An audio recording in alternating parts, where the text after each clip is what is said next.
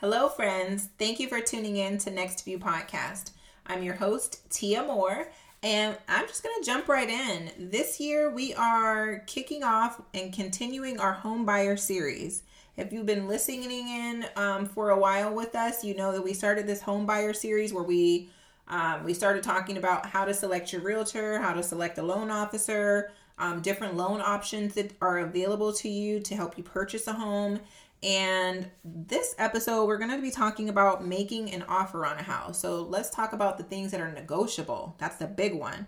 Because most people, when they think about negotiating, the one thing that sticks in their mind is the price.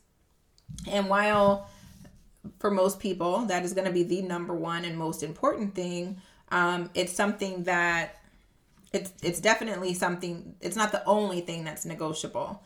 So what I'm going to do is I'm going to quickly walk through some of the common items that are negotiated on a purchase contract when you make an offer. And then I'm going to circle back around and we're going to talk about price again. Because obviously, like I said before, that's number one on the list. But there's other things too. But I am going to come back and talk about that and talk about different ways and how to structure your offers so that you get them accepted.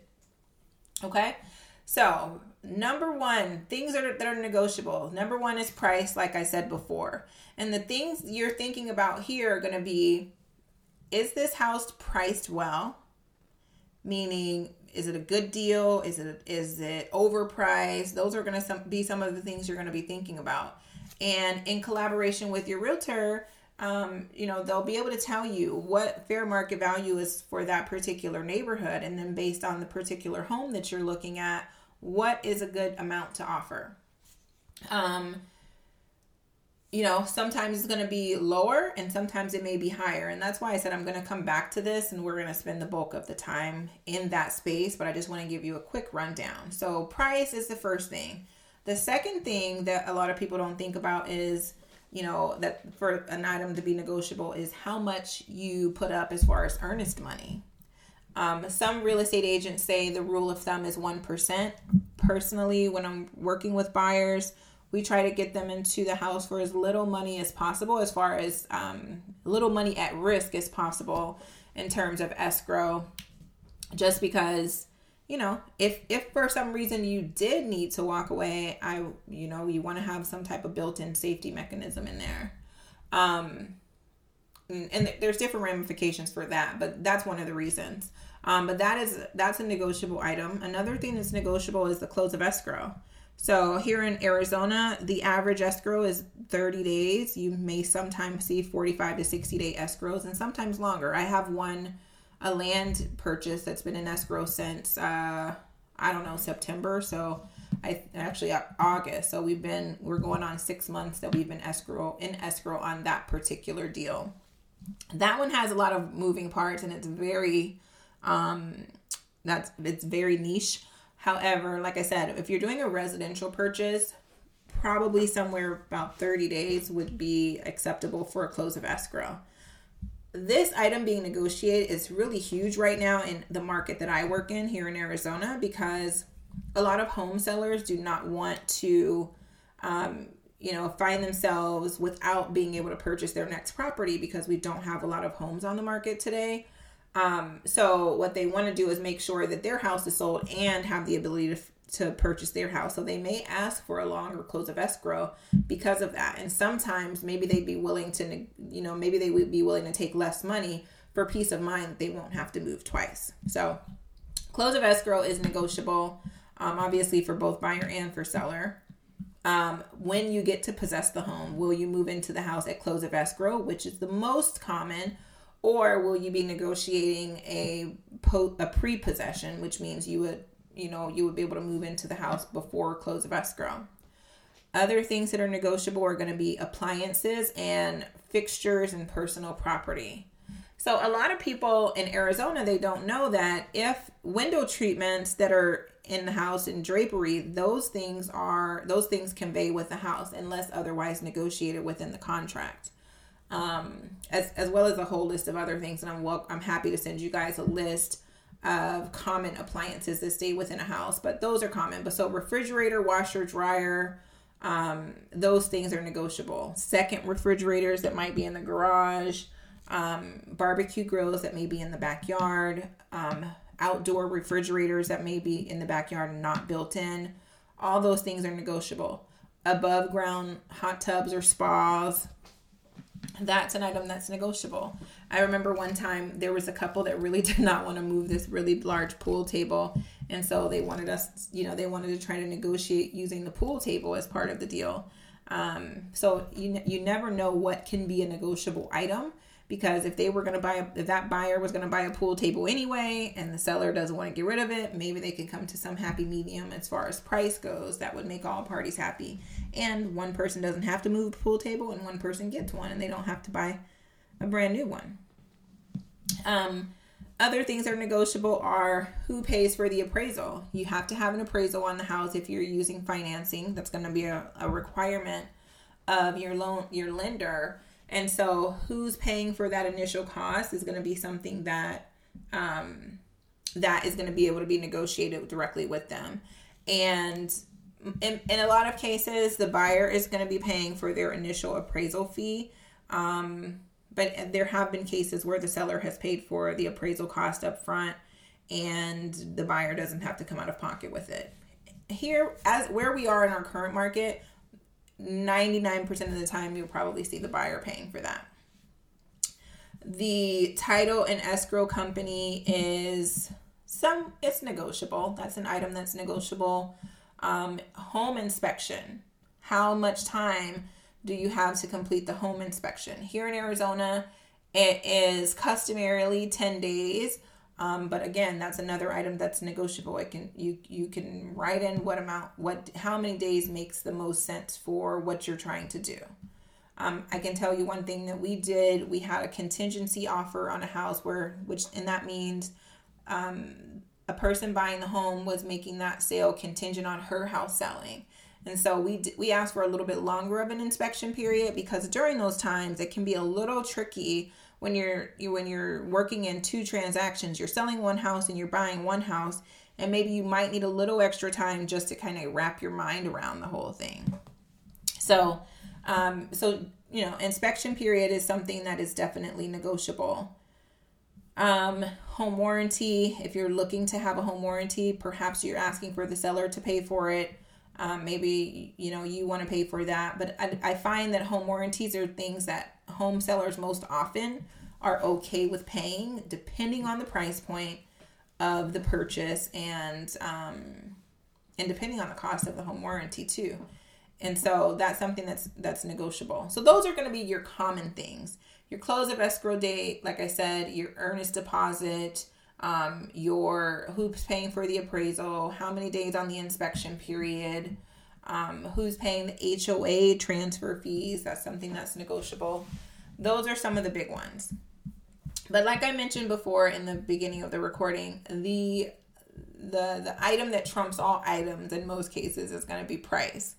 So people say, okay, how do we know what is a good deal? How do we make a good deal? And my answer is, if a good deal is whatever makes you happy. For example, in our Arizona market, we have such a tight listing market. And what that means is we have lower inventory on the market than we have for demand. So our the current number of listings on the market does not supply enough houses for the buyers that are currently in the market for homes. And so if for you a good deal can be not having to spend 3 months looking for a house because you keep getting outbid on homes. So for you a good deal could be just securing a house and being able to move in. For somebody else, a good deal can mean they want $20,000 off of, under fair market value, which again, in a very strong seller's market, that is a lot harder to do unless there are significant defects with the home. So let's talk about the person's asking. Let's say they're asking for $250,000 for the house, and you're probably thinking or asking your realtor, well, how much do you think I can get this house for? The best thing to do is understand exactly what the seller is looking for, understand how much demand is for that particular property, and then also take into account what your goal is. because you have the option to offer them the exact amount that they're asking for, right? And they could say yes to that. You also have the option to offer $240,000, which is about $10,000 less than they're asking, and they could say yes to that too. But another scenario is they could say no. They could say, no, I don't like this offer of $240,000. And in that amount of time, another buyer has come and looked at the home, and now they're interested. Well, now you have competition that you might not have had before. And it's all because you went low on the house and you've possibly offended the seller. So that's not to say that's a bad thing. If you're okay with that, great. But if you if you have time and you have a lot of time on your hands to be able to continue shopping, then it's not going to be a big deal. But if you need to be in a house and you have a deadline and you have a lot of things that, that are being held up because you haven't found a home yet, then offering such a significantly low price in such a strong seller's market could backfire on you. Each case is different, and it's going to be important for you to have a conversation with your agent so that they can help you make the best possible decision. Another scenario to that is, let's say you did offer them $250,000, and and by the time you did that, there's other parties that are also interested in the house. Well, there might be 3 offers on the house, and $250,000 may not be enough, because 3 offers, somebody might have offered them, $255,000 on the house. And of course, if all the other terms look attractive, they would probably take the $255,000 price, right? So those are all things that you want to talk to your agent about. So one of the things that we always do is, when we are looking at homes, before we take our buyer into it, we talk to the listing agent to find out exactly what it is the seller is looking for. We find out the key, the most important things about the house. So we're asking about the condition of the roof. We're asking about the condition of the pool, whatever the components are in the home, so that we can have an idea of how much is this home truly worth. We know the market value, but what is the condition of this home based on what's been disclosed? And based on those 2 things, what will be a good price so that we can properly inform our clients. And then also too, so that we can make sure that we're prepared. So when we're asking those questions, it's because we just want to make sure we're prepared for you before you even come to the thought that you do want to make an offer on the house. And then also get an idea of what's most important to the seller, so that we can write the strongest offer possible. So even sometimes if we're offering less than what they're asking for on the home, then if all the other things are attractive, maybe they'll still say yes. The other thing that we ask for when we're calling the agents is to find out if they have other offers on the home. If they have 5 or 10 other offers, we want to have an idea of where we are. And we want to ask, well, what's the best offer? Currently, based on what you have, what's the best case scenario for your client? And so those are some of the things we do, because we like to know who our competition is and what we're up against, just in case you love the home that we're going to show you. So that's something to consider when you're thinking about, offering, let's say, asking price.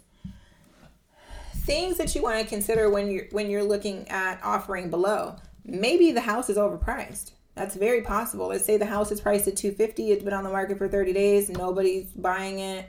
Maybe you do decide to say, okay, there's something up with it. There's not very much demand for it. Best case scenario, there's no demand because it wouldn't be sitting on the market so long. And again, 30 days in our market is, depending on the condition of the house and the location, that's kind of a long time right now. And so if maybe that's the case, and if that's the case, then maybe that is your room to be able to negotiate a little bit better of a deal. So it's all going to depend on what is a good deal to you. Is $2,000 off a great deal for you? Is $5,000? I'm going to tell you now, it all depends. Because if all the other neighbors paid $250,000 and you got in at $245,000, then that's a win for you. So those are things that you want to consider before you make an offer and have price being the number one driver. So I'm going to repeat them. So how many offers are there other offers competing with your offer? How long has it been on the market? Okay. How attractive is your financing or are you paying cash? Because if you're offering cash and you're doing a quick closing, maybe that's attractive.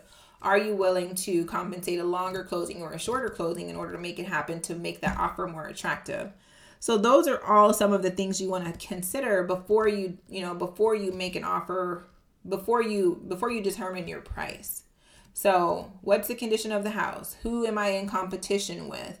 And how attractive am I coming to the table? Is my financing already in place? Am I already pre-qualified? Am I putting down a significant down payment? Am I asking them for closing costs? Because we sometimes will see offers come in and, they'll offer, the house will be listed at $250,000. They'll offer $240,000 and they're asking for $10,000 worth of closing cost assistance. And, our properties typically sell pretty quick on the market. And so to see something like that, our seller is going to look at it and say, I don't think this is that very attractive, because ultimately you're asking them to take $20,000 off the list price. So like I said, $10,000 in concessions and $10,000 off the list price, that gets pretty expensive for a seller, and $20,000 is nothing to blink at. So keep in mind all of those things when you're coming to the table, and how much are you asking for, and how much are you asking the seller to part with in order to, sell you a house. So you want to make sure that, if you are not making an attractive offer, it's a good chance you'll end up in a little bit of disappointment. So definitely have a conversation with your agent and make sure where you're going in with your offer makes the most amount of sense so that you can get a yes. Because if you're not looking to get your offer accepted, then what is the purpose of making the offer, right? So that's always something to think about. So when you're out there and you're looking at properties, maybe you're going into an open house and you're just kind of trying to figure out where the market is. Have a conversation with your real estate agent, bring them into the fold, start interviewing realtors. Because if you've gotten to the point where you're looking at open houses, you definitely want to have a professional on your side, because you want to get the most information available for a person that is hired to represent you and your interests. Because ultimately, if you're going into an open house or you're going into a new build, the people that you're speaking to are representing the sellers for those properties, not representing you. So if you are looking for real estate agents to help with your real estate buying and selling needs, be sure to contact my team. We're the Next View Home Professionals at eXp Realty, and we can be reached everywhere. Ultimately, you can call us at 480-281-3078. You can also text us at that same number. Again, it's 480-281-3078.